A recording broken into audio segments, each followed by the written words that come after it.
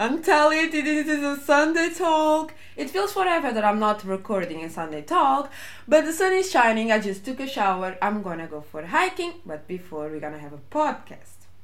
So happy Valentine's Day as well if you are from this side of the world, that we celebrate Valentine's Day on 14th of February, actually 1 week before my birthday, which is amazing because then if I would have presents, thing that I probably don't have it, I will have double presents for Valentine's Day and then for my birthday. But this is not gonna happen, and today we're not gonna talk about Valentine's Day, even though I would love to. But I was thinking the last days, what is the purpose of my life, or the purpose of life in general. And then I was in the car with Jonni. Hello, Jonni. But I was in the car with Jonni and we were like driving home and we started thinking, you know what? I think I've done the best things in my life when I'm sad, actually. And I don't even think that sadness is such a bad thing.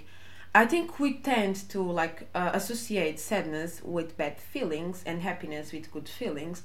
But I think this goes it's black and white. It doesn't really work like that. I don't really associate sadness with a bad feeling. Imagine that you are in a really bad relationship, or you are in a really bad apartment. Okay, let's not talk about relationships today.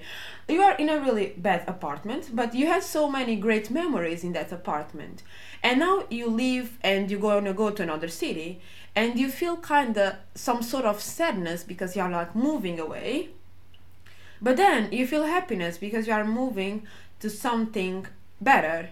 You might feel even do both at the same time, and it doesn't mean that one is stronger than another one, Sadness is a feeling and happiness is also a feeling, and I don't necessarily connect them to negative or positive emotions, which is a bit complicated to explain, but I hope you get my point, that I don't think happiness leads you straight to a positive feeling, and sadness leads you straight to a negative feeling. You know what I mean? You might feel happy about something that later on it ends up being not a fake happiness, but ends up leading you towards a bad decision or a bad moment in your life, and you might be sad and that sadness leads you towards something positive.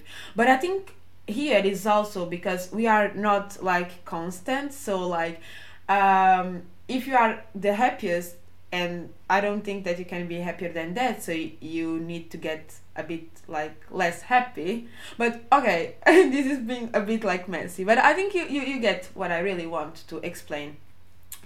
And then I was reading this text that most of us has as the purpose of life being happy. We all go through pain and hardship, and the ultimate goal is to achieve happiness. You are handling a toxic relationship because you hope that you're gonna be happy one day and this person's gonna change. It's not gonna change, get away. Sorry. But for example, you are in a really bad job because you want to pay your bills, and having a stable life is maybe the ultimate goal to reach happiness in your perspective, And I guess I'm not the only person that believe in the fact that if you look around me or around us, most of people are pursuing happiness in their lives. That's what we collectively buy things that we don't need. We go to bed with people that we don't love, and we try to work hard to get approval of people that we don't even like. Why do we do those things? And to be honest, I'm not a scientist and I don't think there is a reason for this.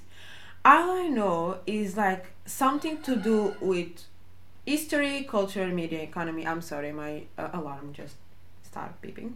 But all I know is that there is something to do with history, culture, media, economy, psychology, politics, the information area, and the list is endless. But the pursuit of all the actions in these different fields is always, or I can feel that it's always to reach happiness. And we are who we are. And this is the thing that we must accept. Most people, I'm one of them, I love to analyze why people are not happy or don't live fulfilling lives. And at some point, I necessarily stop caring about why. I care much more how we can change this. And the end of the day, we are like lying in our beds alone or next to someone, and we think, what is like the next in this endless pursuit of happiness? Because I don't think there is such a thing like the happiest that you can get. Okay, you might feel that you are the happiest, but something always could make you happier than you are in that moment. So happiness is some endless thing that we are trying to achieve. And why are we trying to achieve something that is endless? It's the same that you are trying to determine when the numbers end, but the numbers are infinite. And I understood one thing. Why, instead of achieving happiness, we don't try to achieve usefulness? And it comes down to this, like, what are we doing that's making a difference, you know? Not like being happy, but being useful. Or rather than you ask if this person, okay, I don't like to talk about people being useful or not. Sounds kind of like shady and capitalist, like, are people useful? No.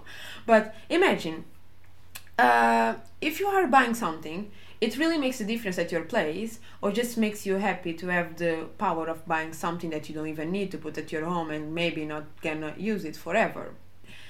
And during the week, I started doing like few things, and I started trying to understand if those things will make me more fulfilled. So I started helping my boss with something that is not my responsibility, you know, and some things that are really like basic: bring chocolates to work, or bring the coffee to the table, bring the water. bring the water. I start texting my friends and my family random things like, hey, have a good day. I probably don't have time to talk to you all day, but have a good day, and remember that like you are doing amazing stuff and you inspire me every day. And if I see someone in the street or someone sitting down and I really love their style, I'm gonna go, hey, like, I really love your style. I just want to let you know this, you know. And I start writing an article about stuff that I've been learning in life. I know that I'm 20 years old and this sounds dramatic, but it's really helped me to realize what kind of moments I had in my life that I never realized that they were there, but they make me happy, you know. But I always, for example, I will get birthday and I will tell why I didn't get this present or this one, but when I start writing down all the moments that I had in life and how my parents make me happy, how my parents spend money in things that they probably don't approve, but just for my happiness, you know, I started realizing that I had much more to be grateful for that I'm actually being grateful now. Then I start actually imagining me pregnant, which is super weird, but I want to tell you here that one of my biggest dreams is actually to be a mom. So I would love to be a mom like early in life, not too late. I I actually bought a new mirror, and the reason why I bought a new mirror is because I think that it comes some sort of self-confidence when I can look properly to me.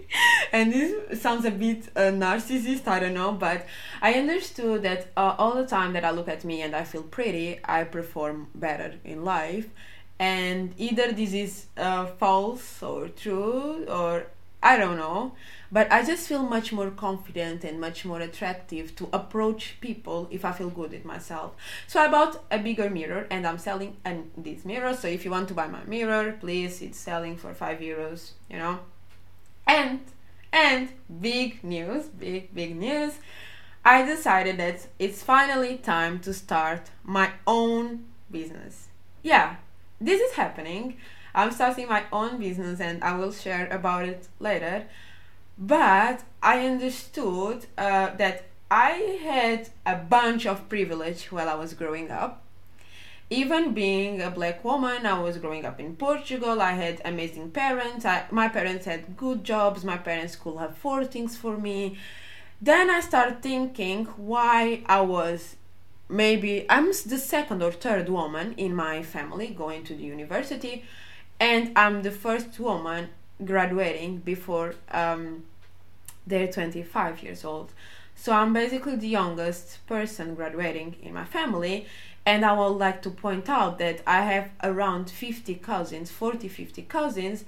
My family is huge. So being the first one in 2021 graduating from uni with less than 25 years old made me realize that my family is much behind me than what I would like them to be.